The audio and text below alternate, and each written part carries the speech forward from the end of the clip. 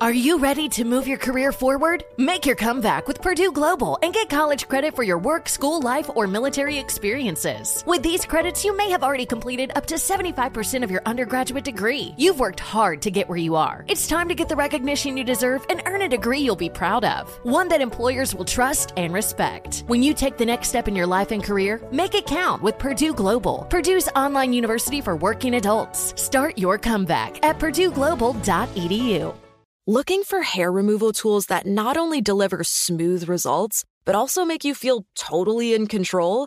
Enter Conair Girl Bomb. They're like your secret weapons for smooth, sleek results, made just for us. From the ultimate Girl Bomb grip to the professional-grade blades, say goodbye to settling for less. With Conair Girl Bomb, you get the precision and power that used to only be exclusive to men's tools. So take your hair removal routine to the next level with Conair Girl Bomb. Available at Walgreens.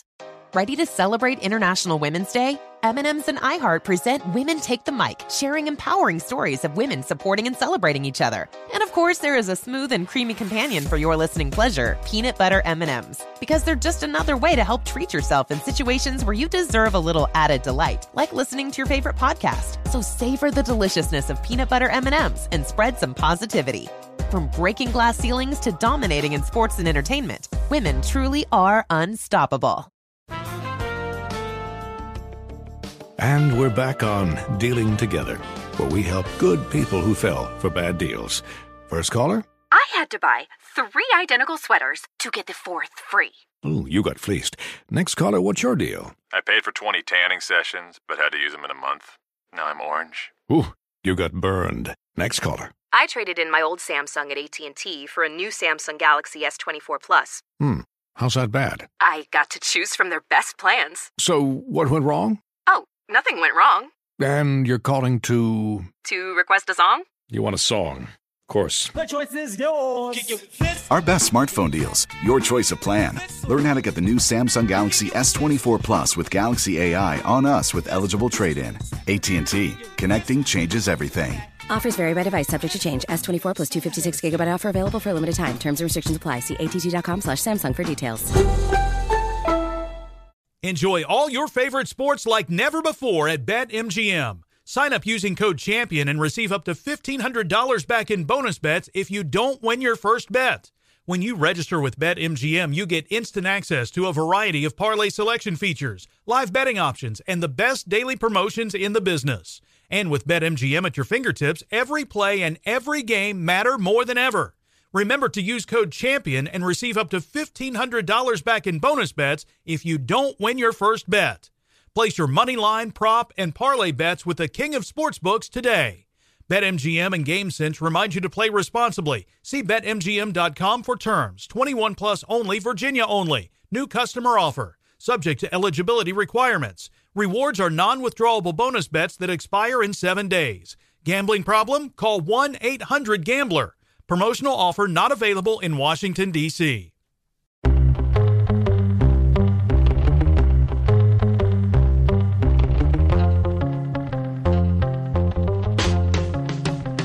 This is Lee Habib, and this is Our American Stories. This next story, well, it's our Rule of Law series, where we tell stories about what happens when the rule of law is present or absent in our lives. And Alex today brings us an unusual story from a guy named Bill Koch, an entrepreneur with 1,300 employees. Here's Bill. You know, what I really like, if you look at a great painting, you could tell the love the artist did in creating it. And to me, that's precious.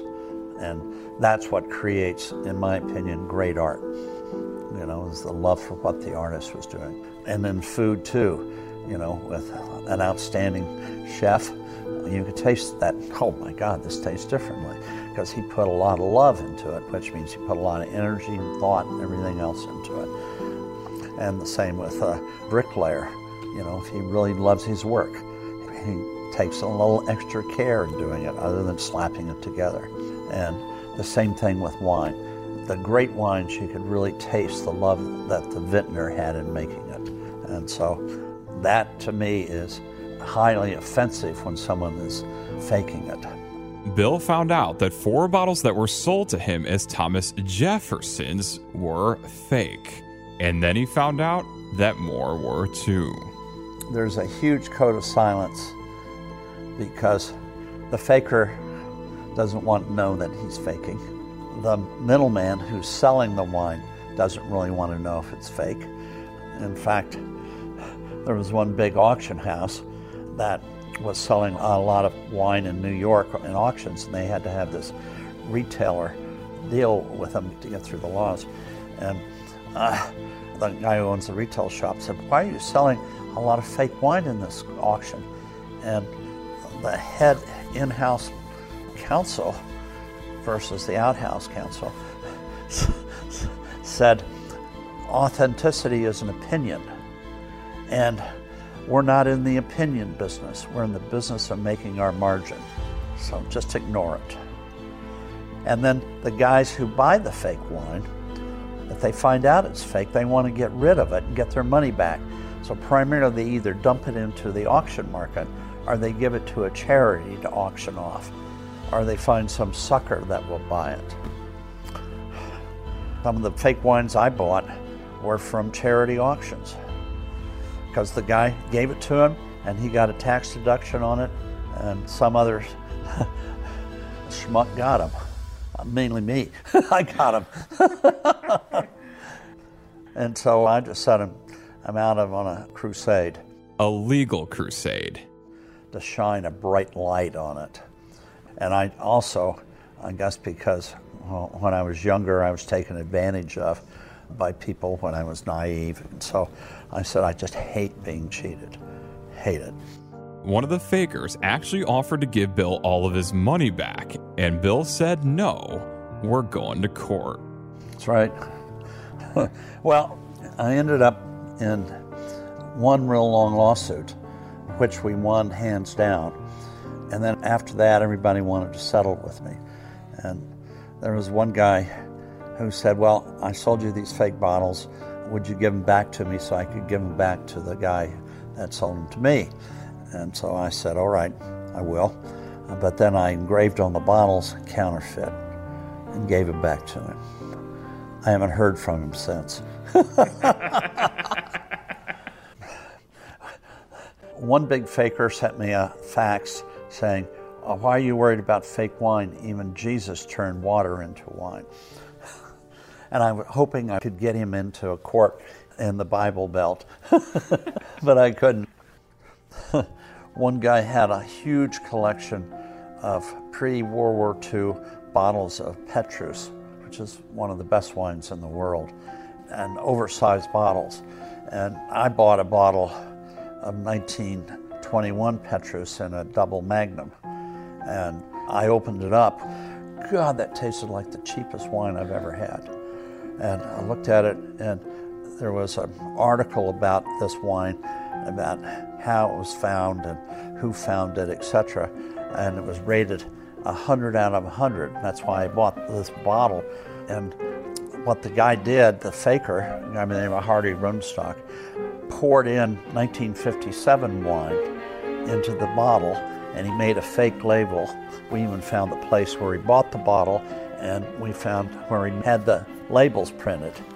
And he poured in 57 wine, put in some juice that made it taste old and smell old. I said what he did was put moose piss in it for me. And we took this bottle to Petrus, and they said they never made big bottles pre-1945. And this one guy who had this huge collection of huge bottles called me up and said, "Are all our bottles fake?" And we said, "Yeah." "How do you know?" "Well, we went to Petrus and they said they never made them." And they said, "Oh my God." And then a month later he called up and said, "Why don't you buy these bottles from me?" And I said, "Why?" And he said, "Well, it's good evidence." I said, "Well, I don't need to pay you. I'll just subpoena you." Unfortunately, crusades turned out to be long and very expensive. Bill has spent $35 million going after the fakers over what was originally a $400,000 wine fraud, and some might say that's a crusade not worth it. spending 87.5 times the cost. But for Bill Koch, it is. The crusade isn't about the wines. I mean, it's a little bit about the wines, but Bill could have bought new wines for far less. What it's really about to him is the rule of law. And Bill's pursuit of the rule of law ended up exposing an industry of tens of millions of fake wine. I try to say, well, it's bad business to cheat when you get caught. And great job, as always, by Alex. And thanks to Bill Koch. A rule of law series, because let's face it, sometimes the cops can't get these people, and sometimes, let's face it, no one else can. Sometimes we, the citizens, have to go out and find these fakers. But if we can't bring them to a court of law, if we can't have the rule of law, then we have nothing at all. Bill Koch's story, his crusade against fake wine, and against fake everything, here on Our American Stories.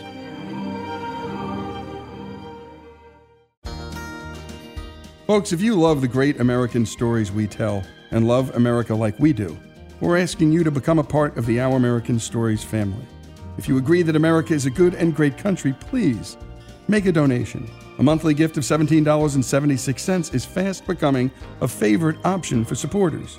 Go to OurAmericanStories.com now and go to the donate button and help us keep the great American stories coming. That's OurAmericanStories.com. Enjoy all your favorite sports like never before at BetMGM. Sign up using code CHAMPION and receive up to $1,500 back in bonus bets if you don't win your first bet. When you register with BetMGM, you get instant access to a variety of parlay selection features, live betting options, and the best daily promotions in the business. And with BetMGM at your fingertips, every play and every game matter more than ever. Remember to use code CHAMPION and receive up to $1,500 back in bonus bets if you don't win your first bet. Place your money line, prop, and parlay bets with the king of sportsbooks today. BetMGM and GameSense remind you to play responsibly. See BetMGM.com for terms. 21 plus only, Virginia only. New customer offer. Subject to eligibility requirements. Rewards are non-withdrawable bonus bets that expire in 7 days. Gambling problem? Call 1-800-GAMBLER. Promotional offer not available in Washington, D.C. Farm to store in days, not weeks. That's 80 Acres Farms. Did you know most salads travel over 2,000 miles to reach your plate? But not 80 Acres Farms. Their crisp salad greens and herbs are food less traveled. They stay fresher for longer in your fridge. My salad lasts all week long, which means less food waste and easy meal planning. Oh, and did I mention there's zero need to wash these greens? Because 80 Acres Farms uses zero pesticides. Visit 80acresfarms.com to learn more and find their salads and salad kits at your local Harris Teeter. Martha Stewart, the original influencer. When I think about anything, I think about the way that she did it first. The media mogul. 5 to 6 years ahead, she saw what was coming. The prisoner. The rise, the fall, and the reinvention of an American icon. Once Martha paved the road, everybody else pretty much copied her. A CNN original series, The Many Lives of Martha Stewart, now streaming on Max. Hey, this is John Ridley. And this is Matt Carey, documentary editor at Deadline. And welcome to Doc Talk. John, we've got a hard-hitting episode today. A lot of controversy. Well, maybe we should put the word controversy in quotes in the documentary field about the nominees for Best Documentary Feature. We're going to get into that with some amazing panelists. You get a shot, but the individuals behind every one of those images, they're complicated and they are human. This has been Doc Talk. Thank you. Great conversation. Thank you. Witness the dawning of a new era in automotive luxury with a reveal unlike any other as Infiniti presents a new chapter in luxury. The premiere of the all-new 2025 Infiniti QX80. Join us March 20th live from the Edge at Hudson Yards in New York City, featuring an unforgettable performance by Grammy and Academy Award-winning singer, songwriter, and composer, Jon Batiste. The all-new Infiniti QX80 is unlike any luxury SUV you've ever seen. Smart enough to anticipate your needs, even before you do. Every line, curve, and detail was thoughtfully crafted so everything for every passenger feels just right. Don't miss it. Mark your calendars and be the first to see it March 20th at 7 p.m. Eastern, only on iHeartRadio's YouTube channel. Save the date at new-QX80.com. 2025 QX80 coming this summer.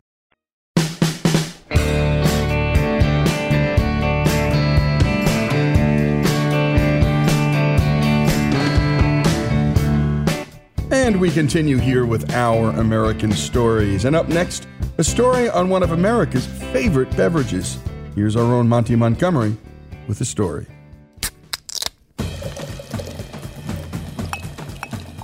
We Americans enjoy our beer. In 2018, we consumed about 6.8 billion gallons of it. And by far the most popular style we drink is Pilsner.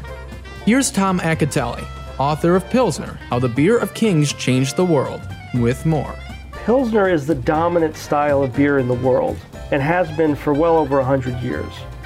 All the major brands you can think of, Budweiser, Bud Light, Miller, Miller Lite, Heineken, Pabst, are based on Pilsner or imitations of the Pilsner style. They're everywhere. They're, every grocery store, bar, gas station, bodega, you name it. It's Pilsner. It was first made in what was then a sort of a mid-sized city of the Austrian Empire called Pilsen, and what's now the Czech Republic. The local aristocrats in Pilsen, who had the right to brew and sell beer locally, they were getting tired of their local beer, getting beaten out of the marketplace by beers from Bavaria just over the border. So the aristocrats in Pilsen are like, we're tired of losing market share to these guys, these Bavarians making these lighter, better beers. So we got to co-opt what they're doing, right? So you can imagine, they literally have meeting after meeting, memos and manifestos about how to compete with Bavarian beer and knock it out of the marketplace in Pilsen. So what they do is they hire a Bavarian brewmaster named Josef Groll, who uses Bavarian know-how, Bavarian recipes, Bavarian techniques. In other words, just sort of imports German technique and style over the border and makes this beer for the burghers, for the aristocrats of Pilsen to sell. And he ends up making in late 1842, now it's lost to history whether Groll himself intended for this to happen, but the specific ingredients he used and the local water quality, which was very important to brewing then as now, turned out the lightest looking beer anyone had ever seen up to that point. Before that, beer for millennia is dark and it's thick and it's rich. It's like liquid bread, and they weren't the color of sunshine. Pilsner was. This lager made in Pilsen in 1842, it looks beautiful, right? It's bubbly, it's clear, it's crisp when you taste it. It's a beer that's unlike anybody has ever seen. Right from the get-go, Pilsner is extremely unique. And it quickly grows in popularity, first in the Austrian Empire, then in Central Europe, and then basically all over the world to the present day. It picked, the best time to be born and the best time to leave home, because it's born in this kind of supernova of technological change and political change, especially in Europe. The technological change, is everything from the mass production of glass, which had never happened before in the history of humanity, because Pilsner looks great in a glass, it looks great poured, it looks great in glass bottles. The technology for fighting bacteria and infection, which can be deadly to beer and deadly to beer sales, comes along around at the same time. Brewing techniques, temperature measurement, all that is sort of blossoming around the same time as Josef Groll is doing those first batches of Pilsner in Pilsen. And then you also have stuff like the railroad for better shipping. The first mechanical refrigeration starts up because Pilsner, like most lager beers, unlike ales, tastes better cold. It's easier to preserve them too. But the political change is really what spurs Pilsner's story from sort of a local legend to worldwide fame. There's all these revolutions and counter-revolutions in Europe, and a lot of Germans and Czechs fled the turmoil. They were done with these wars and fighting, and they settled in the United States, a lot of them. There were about a million Germans emigrated to the US in the 1850s alone. They find the most opportunity farther inland, so they settle in cities like Chicago, Milwaukee, St. Louis. They take their preference for lighter lagers and lighter colored lagers and lighter tasting lagers to the United States. And of course, the dominant style by then is Pilsner. And so that's how it spread, basically. Anywhere you had Germans in the mid to late 19th century, you were going to have beer, and the beer was overwhelmingly going to be Pilsner. Wherever Germans go, they bring this Jones for the lighter lager. And with the winds of the Industrial Revolution at their back, these immigrants created some of the most recognizable names in the beer industry today, including Anheuser-Busch. Eberhard Anheuser and Adolphus Busch were father-in-law and son-in-law, and they became business partners. Adolphus Busch basically rescued his father-in-law's business. He had a brewery that was failing, right? So after the Civil War in the early 1860s, Adolphus Busch begins to build the Anheuser-Busch Brewing Company into this mega conglomerate, and he does it largely behind a recipe for a Pilsner imitation that he gets via a business partner of his who had been traveling in Europe and knew of the popularity of this lighter colored, lighter tasting lager called Pilsner. Brings it back to Adolphus Busch, says, "Can you make this for me?" He does, and he eventually acquires the rights to it. They name it after a Czech town called Budweis, or Budweiser, and that becomes just a sensation from the late 1870s onward. For many of the reasons that, Pilsner itself became a sensation, is that it just looked good. It looked modern, it looked good in a glass, it looked good in a bottle. Anheuser-Busch is the biggest bottler of any foodstuff at the time in the late 19th century. And it just takes off from there. I mean, I don't, there was sort of an arms race in the late 1900s between Frederick Pabst and Adolphus Busch to have kind of the biggest brewery in the US and perhaps the world. And they were both racing each other with Pilsners. In Busch's case, it was Budweiser. In Pabst's case, it was what we now know as the Pabst Blue Ribbon. Because of this arms race, they end up just sort of sweeping all before them, competition-wise, and end up as, the kings of brewing by 1900, by, the 19-teens. And because of that race, Pilsner gets more and more ubiquitous and more unavoidable. And increasingly on the radar of temperance advocates wanting to end the sale and consumption of alcohol in the U.S. Back into the 1900s, right, there's sort of a movement to improve the United States. In many cases, well-intentioned. And one of the ways to improve it is to cut back on overconsumption of alcohol. Now, the U.S. in the early 1900s was not a beer country. It was whiskey and cider. And Americans drank a tremendous amount compared with the rest of the world. European visitors who chronicled their visits to the U.S. always noted how much and how frequently Americans drank. So there was an understandable temperance movement to sort of slow things down. Then what happens is you have this mass immigration of Germans, and they bring with them a different way of drinking and a different type of drink. They bring lighter lagers, which are much, much lower in alcohol than whiskey. And they drink it in beer gardens, and the beer gardens are family affairs, and the Germans are still, despite the fact that they drink this beer, noted for their industriousness and their hard work. So it sort of clashes with what the temperance advocates have been telling people for decades. That if you drink, you're going to be derelict and desolate and, not contribute, you're not going to get up for work the next morning, et cetera, et cetera. German Americans disrupt this narrative. And so the temperance movement has to turn its efforts toward combating beer as well. And they also have to turn their efforts toward combating the brewers behind the beer. And they have a very tough time of it, but they get a boon from World War I. America's enemy in World War I, of course, was the German Empire. So the temperance advocates seize on American skittishness about German culture. War ends in late 1918. Prohibition passes in 1919, takes effect in 1920. I don't think it would have happened with the speed it did without the war and the anti-German feelings that the war engendered. It's just a fascinating slice of life and culture when you realize what happened over those 70 years, and how Pilsner and beer is right in the middle of it. And great American storytelling and history through the lens of beer. When we come back, more of this remarkable story of how the beer of kings changed the world. The story of Pilsner continues here on Our American Stories.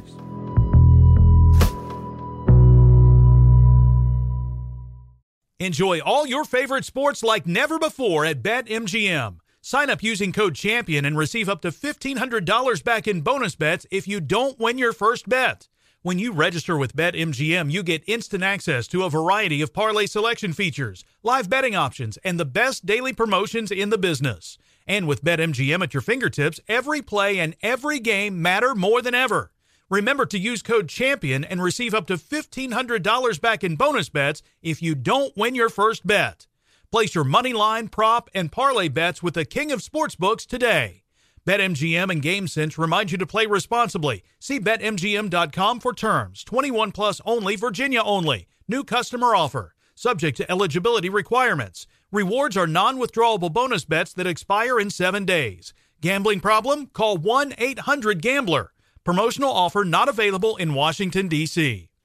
Farm to store in days, not weeks. That's 80 Acres Farms. Did you know most salads travel over 2,000 miles to reach your plate? But not 80 Acres Farms. Their crisp salad greens and herbs are food less traveled. They stay fresher for longer in your fridge. My salad lasts all week long, which means less food waste and easy meal planning. Oh, and did I mention there's zero need to wash these greens? Because 80 Acres Farms uses zero pesticides. Visit 80acresfarms.com to learn more and find their salads and salad kits at your local Harris Teeter. As someone who lives for politics, when a major scandal unfolds, it was shocking. I have to know, what were they thinking?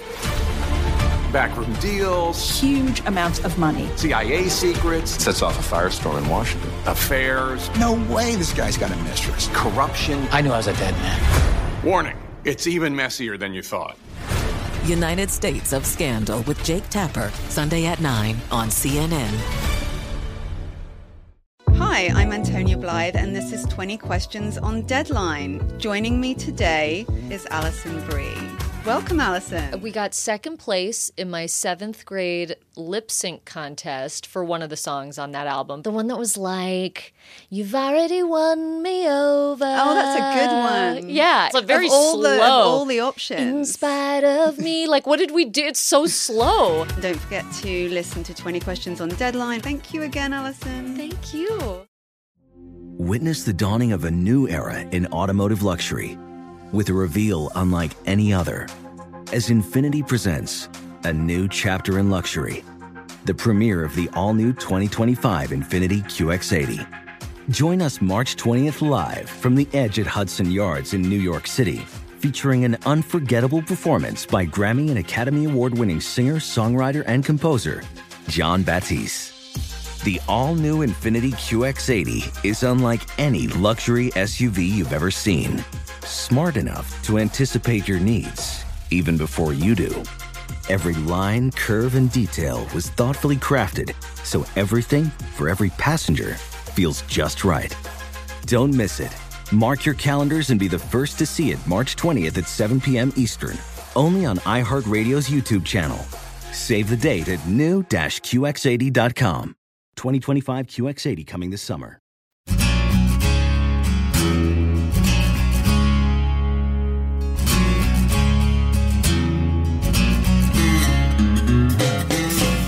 And we return to Our American Stories and the story of the Pilsner with Tom Acatelli, author of Pilsner, How the Beer of Kings Changed the World. When we last left off, anti-German sentiment in the U.S. was at an all-time high because of World War I, and prohibition went into effect, impacting brewers profoundly. Let's pick up where we last left off. With animosity towards Germans and German culture at an all-time high after World War I, the 18th Amendment was passed, ushering in prohibition. With their market dried up, brewers were forced to set aside beer and make other products to survive. Pilsner was put on hold. Some of them made near beer. They switched to, alcohol that could be used in machinery, but a lot of them didn't survive. It's a much smaller field of brewers in the United States post-1933 when Prohibition ends. And what that means is the ones who could survive, who could get by, who could skirt disaster, they come out with the ability to grow very fast. Their reach expands, and you see this massive consolidation in the industry where the big get bigger and the smaller kind of disappear. Before Prohibition became the law of the land, there were over 4,000 breweries in the United States. By 1975, there were 115. And that's where I think Pilsner starts to have a wider cultural effect. Marketing Pilsner becomes such an acute focus of these bigger breweries that they start to really innovate when it comes to advertising and marketing. So you get the quirky beer jingles, you get the cartoon characters, you get the sports partnerships, any number of things that we all know today, and we can probably remember our favorite taglines like taste great, less filling, all you ever wanted in a beer and less. I mean, all those, the champagne of beers, et cetera, et cetera. That comes about after Prohibition and helps Pilsner grow its reach wider and helps these breweries get that much bigger. The Budweisers, the Millers, they grew and grew and grew. Pilsner becomes so big you couldn't get away from it. The first big change comes when the Miller Brewing Company, which had recently been acquired by Philip Morris, the tobacco giant, they were laser focused on growing from, I think they were the 8th or 9th biggest brewery in the country. They wanted to be number 2 behind Anheuser-Busch. They know that they're not going to be number 1. Anheuser-Busch is so far ahead of any brewer, maybe except for Heineken, in the entire world. And how do they do that? They introduce Miller Lite. And this is the one I'm holding on to. Light beer from Miller. It has a third less calories than a regular beer. It's less filling, and it tastes terrific, too. I also love the easy opening can. Miller Lite kind of changes the game. There had been light beers before, but the marketing had always been toward people who maybe wanted to diet or to lose weight. But the problem is, if they're trying to lose weight, they're not going to look to beer at all, whether it's lower in calories or not. So Miller Lite basically presented itself as, quote, a low-calorie beer that tasted like beer. They wanted to be known as just beer, but with low calories. So they came up with the famous tagline, "Light beer from Miller, everything you always wanted in a beer, and less." And it became this kind of sensation, light beer. Just a quick aside, this is another example of Pilsner's influence. Miller Lite put a fine Pilsner right on the bottle. You can still see it on the labels today. But, light, L-I-T-E or L-I-G-H-T, seeped into all sorts of foodstuffs from that point on in the 1970s. So you had light everything. But back to beer. So light beer happens and it becomes, so Pilsner, becomes even bigger and more influential. The United States had essentially become a beer desert, but things were about to change that would lead to a whole new industry being developed by innovating entrepreneurs. You had a growing number of people, mostly home brewers and their fans, who wanted more variety, who were tired of these beers that all seemed to look and taste the same. And indeed they did. They start meeting sort of underground because home brewing was illegal in the United States, just sort of a quirk of post-Prohibition America. The federal government forgot to legalize it. They legalized winemaking coming out of Prohibition, but not home brewing. But then that happens in 1978. There's a push on from California, from some lawmakers and homebrew enthusiasts in California, to have homebrewing legalized at the federal level. That happens in early 1978 and takes effect in 1979. But what does that do? That sort of brings these homebrewers out of the shadows. And people begin openly sharing information. And they begin openly selling and sharing materials and recipes. So you have this sort of blossoming of underground entrepreneurial spirit turning pro. And that's where you get the sort of the first proliferation of smaller breweries in the United States. It's the late 1970s, early 1980s.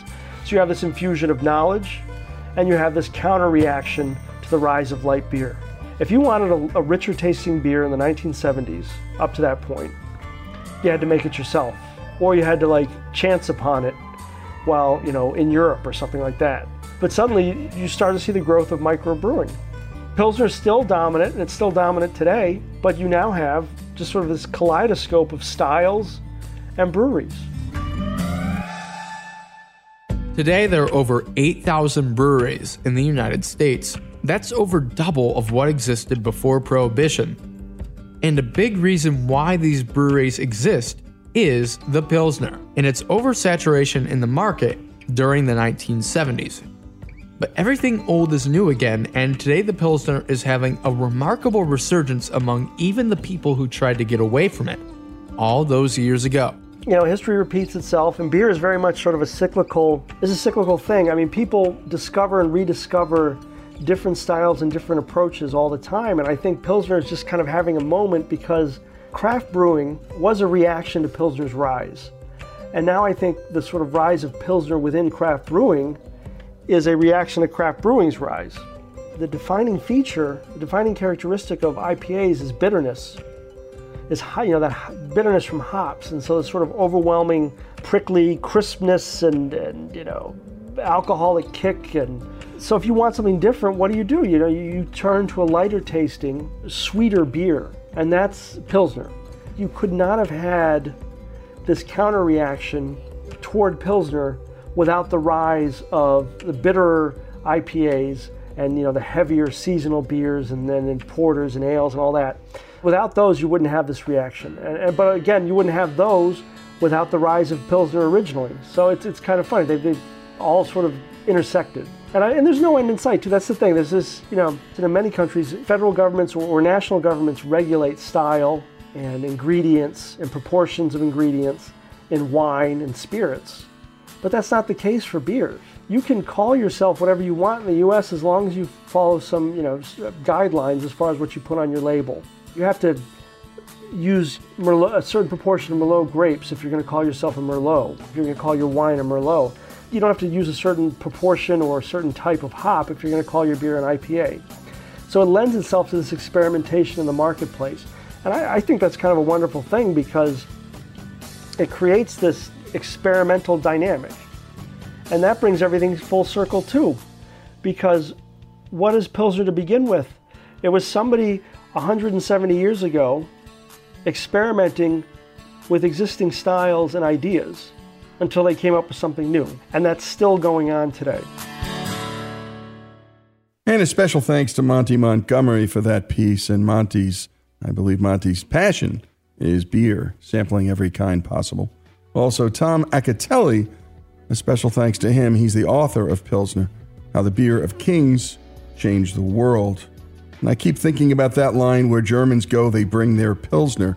And think about that with Italians, too, and their contribution with food, and Mexican Americans, Chinese Americans. And this is what we do here. We eat each other's food, and then we marry each other. The story of Pilsner, and the story of so much more, American history and American life and culture, here on Our American Stories.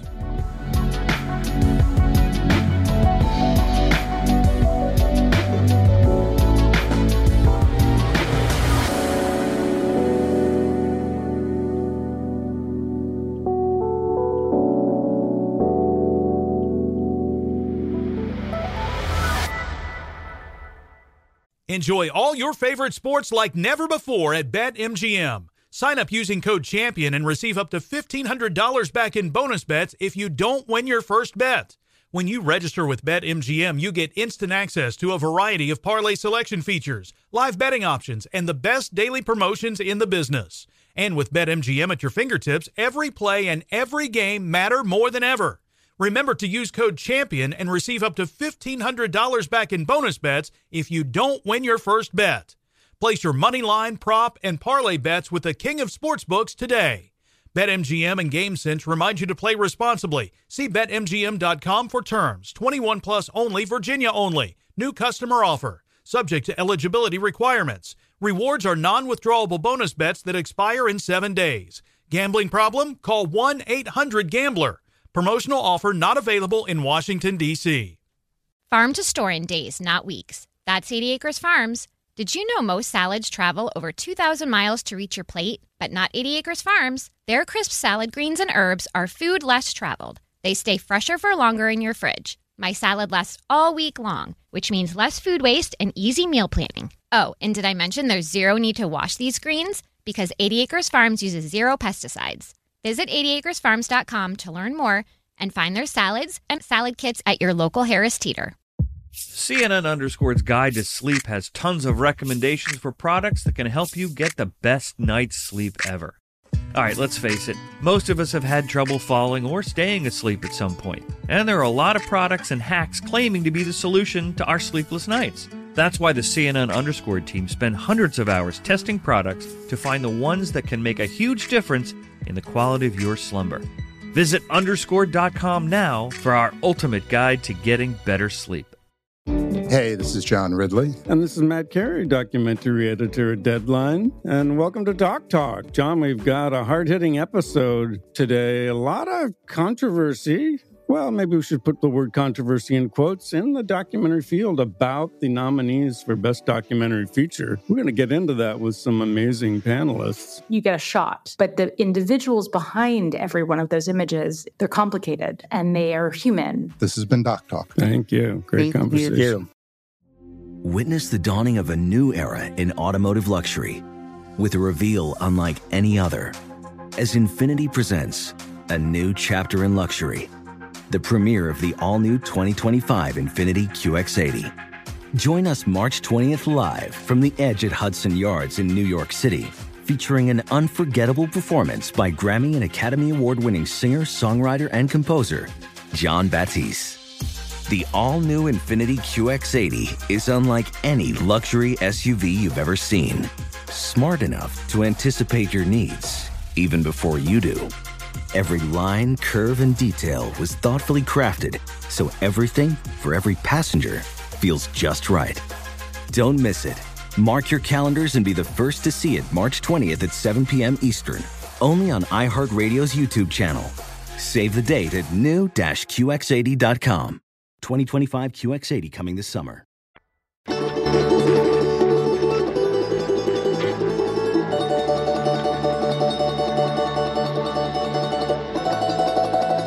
And we continue with Our American Stories, and we love telling stories about history. Our next story comes to us from a man who's simply known as the History Guy. His videos are watched by hundreds of thousands of people of all ages over on YouTube. The History Guy is also heard here at Our American Stories. Here's the History Guy with a real beauty, the story of Stalin's daughter. On November 22, 2011, an 85-year-old woman named Lana Peters passed away in Wisconsin from complications due to colon cancer. Eventually, her death made it into some newspapers, but it seemed to go largely unnoticed by an American public that seemed to have largely forgotten who she was and all the attention that she had gained during one of the seminal events of the Cold War that happened on March 9th, 1967. Lana Peters, otherwise known as Svetlana Alexeyeva, represented the contradictions of the era of the Cold War and was witness to some of the greatest crimes of that era. She's most known because of her famous father, but is perhaps most notable because of how very different she was from him. The defection of the woman whose birth name was Svetlana Stalina, the youngest child and only daughter of Soviet dictator Joseph Stalin, deserves to be remembered. Born Yosef Zhukashvili in the imperial state of Georgia, then part of the Russian Empire, in 1878, Joseph Stalin already had a reputation for brutality when he was arrested and exiled by the Tsarist government in 1908. He had purportedly been responsible for a bank robbery in 1907 that had killed some 40 people, and had, as one historian put it, established himself as Georgia's leading Bolshevik.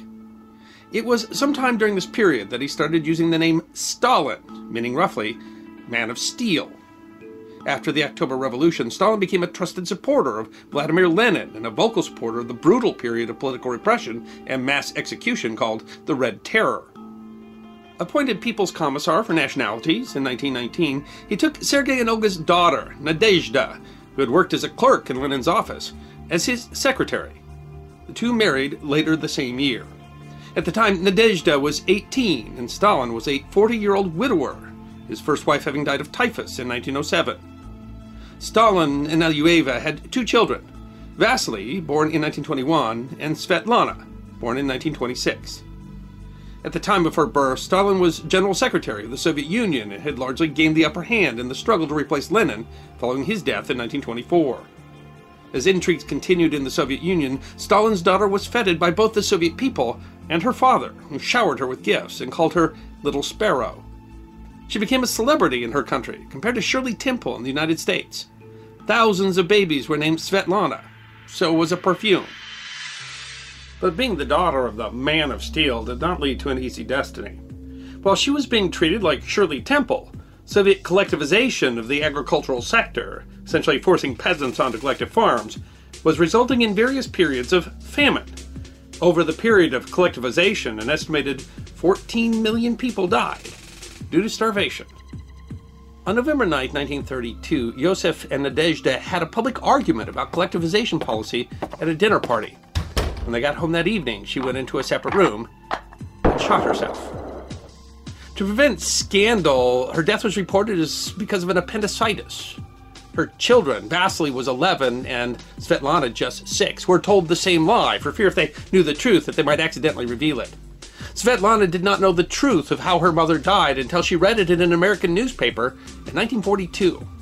Nearly 6 decades later, she was quoted saying, "I do regret that my mother didn't marry a carpenter." While she still enjoyed her father's favor, with the notoriously unsentimental Stalin even playing little games with her, she and her siblings were also under great pressure to be examples to the Soviet people. And even Svetlana was not free from the brutality of her father's regime. In December 1934, when Sergei Kirov, a fellow revolutionary and close friend of Stalin's, was assassinated, Stalin used the event as a provocation for the Great Purge. In fact, some historians argue that it was Stalin who was behind Kirov's murder as a pretext for the repressive effort to purge what Stalin called enemies of the people, including counter-revolutionaries and, essentially, anyone who was a threat to Stalin's power. Among the as many as 1.25 million victims of the purge was Alexander Zvanich, the brother of Stalin's first wife, whom Svetlana knew as a favorite uncle. More relatives were removed, as well as some of Svetlana's school friends, whose once privileged lives were shattered when their parents were deemed untrustworthy.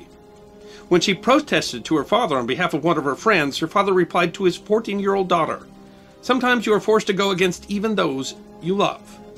She later said that it took her years to grasp the extent of her father's crimes.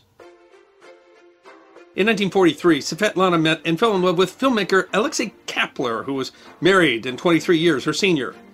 Kapler later said that he was drawn to Svetlana by the freedom within her. Stalin disapproved for numerous reasons, but Svetlana suspected he was most insulted by the fact that Kapler was Jewish. Kapler was arrested and charged with being a British spy, although it was assumed the actual crime was the indiscreet affair with Stalin's daughter. Stalin destroyed the letters the two had written each other. He banished Svetlana from his house because of moral depravity, and even punished her brother, at whose home she had met Kapler, and her grandparents for failing to intervene. Kapler was eventually imprisoned for 10 years. When Stalin's purges continued after the war, they ensnared more of Svetlana's family, including her mother's sister. When she tried to intervene with her father on her aunt's behalf, Stalin made it clear to her that she also could be accused. On March 2nd, 1953, she was called from class. Her father had suffered a cerebral hemorrhage and was dying. Stalin lingered for 4 days, as she believed God grants an easy death only to the just. The family had difficulty blaming the man who had been both patriarch and villain. Even as family members returned from the Gulag, they became convinced that it wasn't Stalin's fault, that someone else was responsible for making them a political target, that Stalin had been poisoned against them. But the prisoners returning from the gulags were compelling evidence of the crimes of Stalin. The new leader who was consolidating power, Nikita Khrushchev, saw bringing down the cult of Stalin as critical to retaining the support of the people. By then, Svetlana had had 2 failed marriages and had 2 children. In 1957, to escape the stigma of her father's name, she went to her mother's maiden name and became Svetlana Alyueva. She wandered through love affairs, flirted with different religions, spent another year on another failed marriage.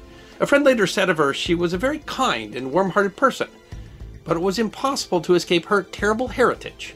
She couldn't trust anyone. How could you, if you were Stalin's daughter? She alternatively had to deal with people who sought to associate with her in hope of getting some favor, and others who loathed her for her father's crimes. In 1963, while in the hospital for a tonsillectomy, Svetlana met an Indian national named Brajesh Singh. She sought to marry him, but that required state permission, and once again she suffered from the curse of being Stalin's daughter. Singh died from emphysema in October 1966. Svetlana was allowed to travel to give Singh his traditional funeral, as long as she did not talk to any foreign reporters. She was staying at the guest house of the Soviet embassy in Delhi, and on March 9th, 1967, no one apparently suspected her motives when she went outside, hailed a cab, entered the U.S. Embassy in India, presented her Soviet passport, and asked for asylum. The request took the Americans completely off guard.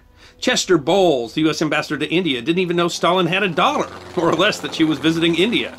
Bowles put Svetlana on the next plane to anywhere but Moscow and sent her with a diplomat, actually a CIA agent, as escort to Rome. The assessment by the CIA at the time was, our own preconceived notions of what Stalin's daughter must be like just didn't let us believe that this nice, pleasant, attractive, middle-aged Hofsfrau could possibly be who she claimed to be. Svetlana Alyeva's defection required a lot of political maneuvering. She had to spend time both in Italy and then in Switzerland before she could finally go to the United States. The Soviets tried to portray her as crazy, calling her Kukshuka or Cuckoo Bird. Later it was revealed that the KGB had made plans to either kidnap her or assassinate her, but they decided not to because it would be too easy to trace back to them. In the United States, she married one last time between 1970 and 1973 to an architect named William Peters. They had a daughter named Olga. She went by the name Lana Peters for the rest of her life. In 1978, she became a U.S. citizen, but in 1984, she and her daughter Olga returned to the Soviet Union. But she found she was shunned there, and she and Olga returned to the United States in 1986. When author Nicholas Thompson decided he wanted to interview her for a book he was doing on U.S.-Soviet relations during the Cold War in 2006, he had to do a public record search to find her. She was living in Wisconsin. When she passed away in November 2011, the New York Times found it difficult to even confirm her death, which wasn't even reported in the local newspaper. But it does seem that the woman who was so unlike her father had finally escaped her father's shadow. And a special thanks, as always, to Greg Hengler for the production, and a special thanks, as always, to The History Guy. Please subscribe to his YouTube channel, The History Guy. History deserves to be remembered. The story of Lana Peters. She becomes an American citizen in 1978, but never, ever, I would guess, is ever truly home anywhere. Her story here on Our American Stories.